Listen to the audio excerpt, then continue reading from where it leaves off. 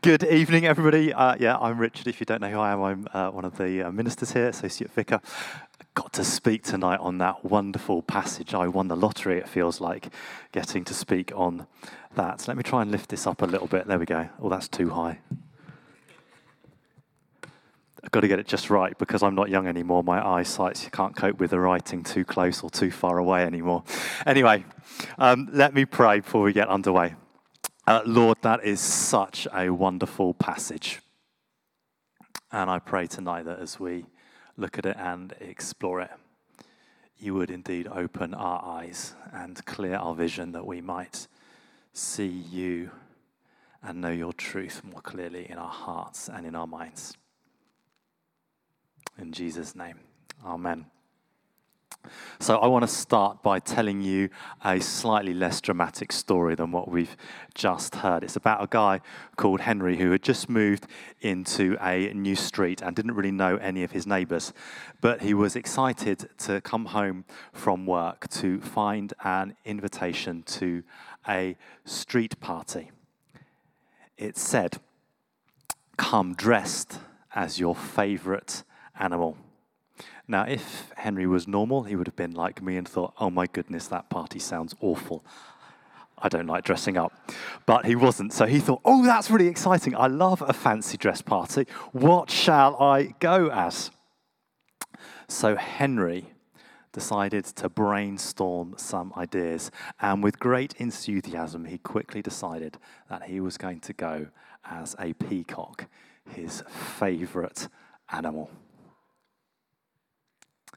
He worked with great vigour, spent hours meticulously crafting a grandiose tail and costume made out of colourful fabrics and feathers. It was a glorious sight to behold. The day of the party arrived, and Henry proudly donned his masterpiece and walked a couple of doors down to meet his neighbours for the first time. As he stepped into this house, he couldn't help but notice people start to chuckle at his extravagant outfit. He was met with puzzled looks too from his neighbours. Yes, they were all dressed up, but they'd simply come as normal people would in like cats and dogs and bear outfits. Some people even just one person even in a Tigger onesie. Henry couldn't understand why they didn't appreciate his wonderful peacock costume. That was about 3 meters in width, and whenever he turned around, would flick and push other people out of the way, knocking them into things. Oblivious, he paraded around some more, showcasing his outfit and speaking to everybody about their wonderful mating rituals. As the evening progressed, poor Henry found himself on their own in the corner, not many people willing to talk to him. He went home quite sad at the end of the evening and was lying in bed, wondering what went wrong. He bumped into a neighbour the next morning and in desperation asked them what people had thought of his outfit. He got another puzzled look, and the guy said, "It was a very good outfit. But the whole point of the party was not what outfit you came in. It was about friendship and getting to know people. And your outfit got in the way." Henry missed the point. He was excited, he was wonderful, but he totally missed the point about what the party was about. The party was not about the costumes, but about the people. I wonder if any of you have ever missed the point in anything in your life. I certainly have. As I was preparing this, I remembered a conversation that my children have never let me forget. It happened around the dinner table. And I think I started off in this conversation, as I do from time to time. I sort of zoned out as my mind sort of went somewhere else. But there was a word, or I thought I heard a word, that suddenly drew me back into the conversation. That word was donuts. We were near the end of the meal, and I thought I heard that word, and I suddenly went, we've got donuts for dessert. Apparently, nobody had said the word donuts, We didn't have donuts for dessert, and they weren't talking about anything to do with food. I was looked at with bemusement and shock for a second, and then they all started to take the mick out of me, and I felt very small and ashamed. And they still remind me of that conversation, even to this day. I missed the point, but thankfully they still love me. I zoned out from that conversation and totally lost track and ended up looking rather silly. I'm sure we all have experiences like that. I want to take it a step further because those instances, that I've shared, that story of mine, they're not that bigger instances about missing the point and didn't really have huge impact. But actually, sometimes when we miss the point, they can have a much bigger impact, can't they? I remember once in an exam when I was much younger, misreading a question and then answering the question that I thought I read rather than the question that was actually there. I missed the point. And it didn't go well. I didn't obviously get good marks. That happened in an essay that I had to write. I know some of you have got exams coming up very soon. It's important, isn't it, that we don't miss the point that the question is answering. If we're in an interview as well, we need to understand the question in order to give the right answer. Some of us have probably misunderstood the intentions of actions of others in relationships. And that's caused fights and hurts and breakdowns in relationships, all because we have misunderstood what's being said or what's being done. What about taking it even further? What do you want to do with the rest of your life? Gosh, that's a big question, isn't it? What do you want to do with the rest of your life? What's going to be your purpose behind it? If you're a younger person here, if you're part of the Gen Z, that a number of them are, one of the key markers we're told of that generation, there's a lot of people there, they want to be, have a life of significance. They want to make an impact in the world. I think that's quite a good value for a generation of people to have want to have a life of significance and make an impact in the world. But how do we know if it's going to be a good impact or a bad impact? There's certainly been quite a few people in the world that have made an impact for really bad reasons, as well as plenty that have done good things. But what's the difference? Some of us here maybe more senior members, our generations, have been more concerned about making money and finding a living. Nothing necessarily wrong with making money, but is that really all there is to life? Have we missed the point if that's what life becomes about? Here's the thing as well with missing the point. Is often we don't realize we've missed the point until much later on in life. Can we go about our lives or doing things for a long time without realizing we missed the point? And the simple answer to that is yes, we can. Tonight, I want us, or to try and answer that question, is how can we know that we hit the mark in our life, rather than be people that miss the point in the big picture of things. No matter whether you're late on in life or early on in life, whether you've had a whole life of doing things wrong or a mixture of things, as it probably is for most of us, there is a way to make sure we start hitting the mark better. And we see it in this wonderful passage that we heard read a few moments ago from Paul. This is one of the most dramatic turnaround events that's ever, I think, been recorded and written about in somebody's life. This dramatic encounter of Paul on this road to Damascus. it's had a saying about it. It's much less popular, that's the word I'm looking for, now than it has been, but it used to be a saying about people having a Damascus Road experience. It was named after this Bible story about something happening in somebody's life that totally turned it around. This is what happened in Paul's life in this story. Let me just want to remind everybody so we're really clear about who Paul, Saul, as he was in that reading, was before this encounter in Scripture. He was a wealthy, well-educated, and well-respected man, not just by society, but we also know that that's what he thought about himself. He'd grown up under the tutelage of a very famous Pharisee and his leader. We know also later on that he was a Roman citizen. His family had wealth in their background as well as being a Jew. He thought he was a good person.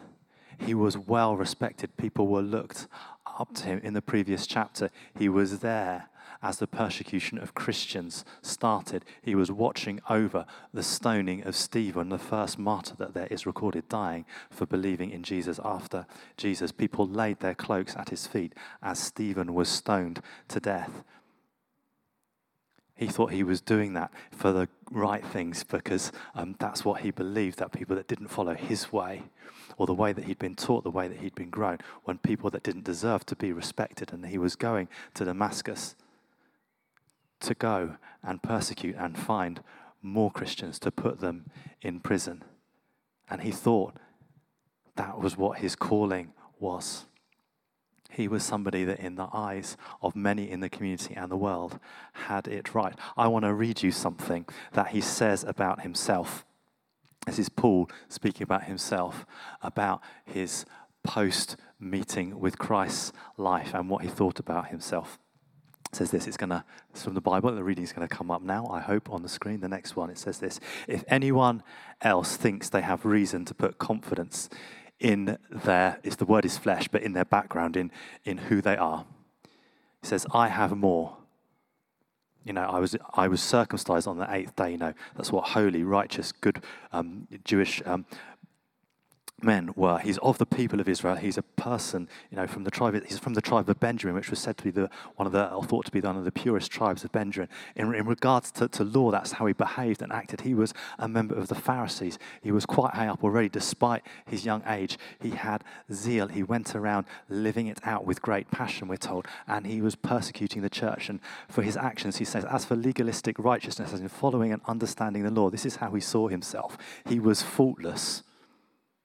That's what he says. He thought he was a good person. He thought he was a good person. He thought he was doing the right things. He thought he was living with the right attitudes and actions.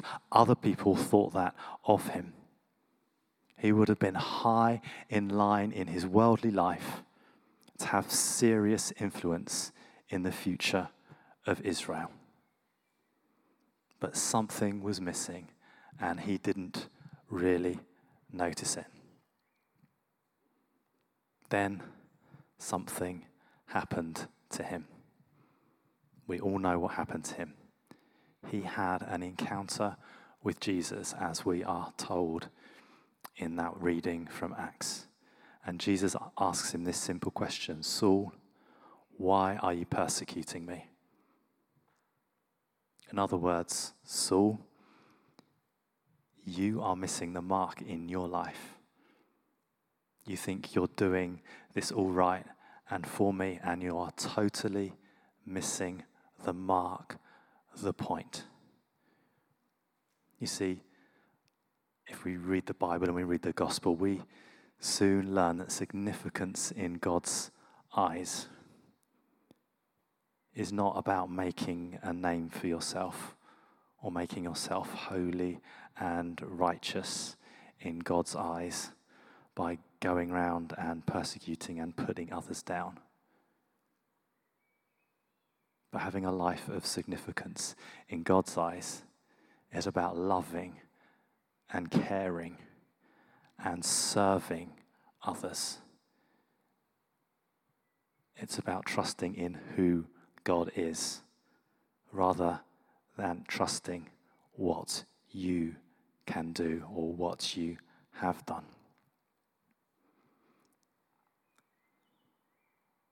I'm sure Paul didn't all realize that all from that one phrase, but that's what he came to realize. And it was that encounter on that road with the presence of Jesus that transformed Saul's life. He went round and did a total 180. Paul went from somebody that was passionately persecuting the church to passionately praising and promoting Jesus with his whole life. His zeal was totally transformed.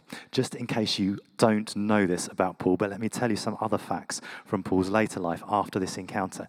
He is the author of 13 of the 27 books that we have in the New Testament in Scripture. So this guy that oversaw the first person to be killed for their faith in Jesus after Jesus' ascension, who went around getting letters so he could go around persecuting them, is the author of nearly half of the books we have in the New Testament that tell people about Jesus. He planted churches throughout the area, wrote letters to them, which is what lots of the writings in the New Testament are. He went from persecuting to persuading Jesus, to persuading people to believe in Jesus, and even being persecuted himself for it. How did this change come about, or why did this change come about from one simple encounter? Well, it's just really simple and profound. It is that actually if you meet with Jesus, it does change and transform you, because there is nothing better than knowing God himself, God who is love and loves us and cares for us and gives us so much. I want to read you something more that Paul says. Can we go forward to the next reading? It's just a few verses on from this in Philippians that Paul says and talks about it. There we go. So this is Paul just a few verses later in Philippians. He says this: "But whatever were gains to me now, I consider loss for the sake of Christ. Whatever is more, I consider everything a loss because of the surpassing worth of knowing Christ Jesus, my Lord, for whose sake I have lost all things. I consider them garbage that I may gain Christ." For Paul, there was nothing better in his life than that moment that he encountered Jesus and started a relationship with him. Can we have the reading back on again? Because there's a word I really want to point out that I've highlighted on there. Garbage. I consider them garbage. All those things, that prestige, that wealth, that education, that life that he had before, he says he counts them as garbage. And actually that word garbage is a very polite translation of what is going on in the Greek, if you don't know it. It's almost talking like sewerage, like effluent. Many scholars believe that the word that could probably be translated, it starts with sh and ends with it. That is how he views what his life was like before compared to knowing Jesus. That is what the power of Christ can do in people's lives. Jesus' presence in his life was more precious to him than any other purpose, position, possession, priority. It's more important, and I hope it is more important in our lives than anything else that we might like to strut around and show off like peacocks like to do. An encounter with Jesus changes things for the better. It helps you hit the mark, not miss it. Many of us fear about what actually allowing Jesus into our lives will do. We see stories like that and we think, well, I'm not ready to give up X or change Y about my life because I want the respect of people. I want to go after that or this. Well, you don't know fully what Jesus is going to do in your life and what he wants you to maybe drop or pick up all the time, because actually there are people that have given their lives to Jesus and, they have gone on to do very similar things to what they wanted to do before, if not the same thing. But what you need to know is that whatever Jesus calls you to do, it is much better with him than without him. I've shared my testimony a few times, but I just want to remind you, I grew up going to a church from when I was about 8 or 9 years old, when my dad became a Christian. And initially I didn't like it, and then I actually grew to love it in my teenage years, going along to youth groups and things like that, and spending time learning about God and being in a community and with a community of friends that loved and cared and supported one another. I also got to play many games and football and stuff together. It was absolutely brilliant. When I went away to university, I walked away from the church and from God, and I have to say it was the worst few years of my life. And because I'm quite slow, it took me a few years to realize what was missing. Yes, there were moments of fleeting joy doing X or Y, but nothing that really lasted. And I remember being on my own one night, walking back, and being angry with God because all these things that I thought were going to bring joy and peace into my life hadn't. And God simply said, if you believe in me, why don't you trust me? And a great sense of peace was filled in those words, and I decided I was going to start trusting Jesus again. And I realized what I was missing was not all these things that the world tells you it has to offer that will bring you joy and peace and fulfillment and all those things. It was actually being close to God and being in a church community that showed love and care for one another. That is what God wants for us. And God will use your gifts and your skills and your passion in that new life with him, but in a better and more profound way. Paul was a really passionate guy even before he met Jesus. We saw the zeal that he was going around with, persecuting the Christians. But afterward, God turned that passion and that zeal into something much better. And we saw Paul's word that he used to describe what his life was like without Jesus to what it is like with him. So I want to ask you all this question. Are you missing the point in your life? Are you doing it in a way that is seeking God's presence and God's will in your life? Or are you doing it without him?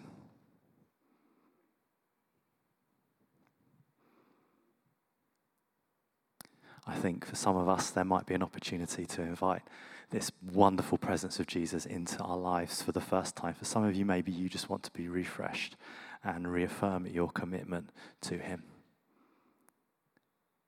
But before we go into praying, I just want to pick up one extra character in this story that I haven't really touched on yet. And he actually plays a really crucial role in that, in Paul.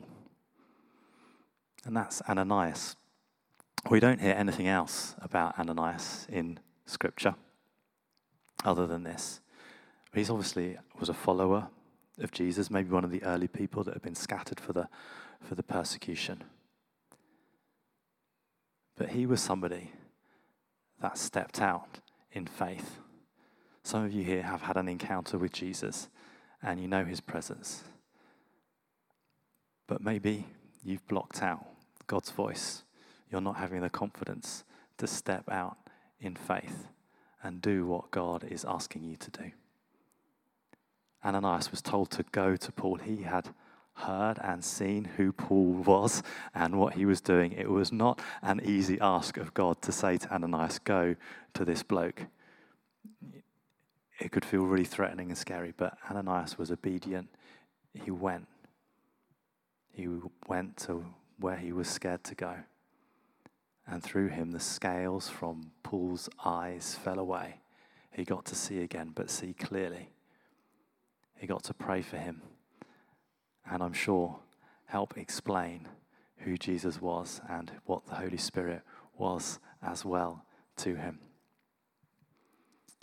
For some of you, you may need to listen to God's voice, God's calling, and be obedient to go and do that thing. Maybe even for some of you, there is somebody right now who is on your heart that you desperately want to be able to see Jesus more clearly. If that is, pray for God to guide you in how to make him known to that person.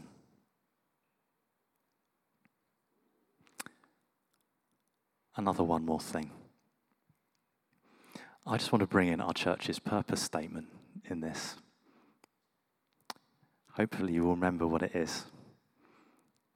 It's encounter, celebrate, and share God's transforming love.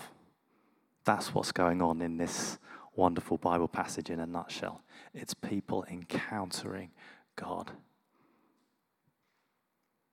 It's about people praying together, celebrating and sharing it, being baptized in celebrating it, being baptized together and sharing it, not just with one another, but with other people. This transforming love that is so awesome and so great. That is what we are called to be, a people. We're called to be in people that encounter, that go after being in the presence of Jesus and celebrating that. It's joy because it's wonderful and great, but also not just keeping it to ourselves, but sharing it with the world in the way that God has called us to be. Our world just needs transformation, and it needs us to be obedient. So let's practice trusting in God, resting in his presence, being obedient. Amen.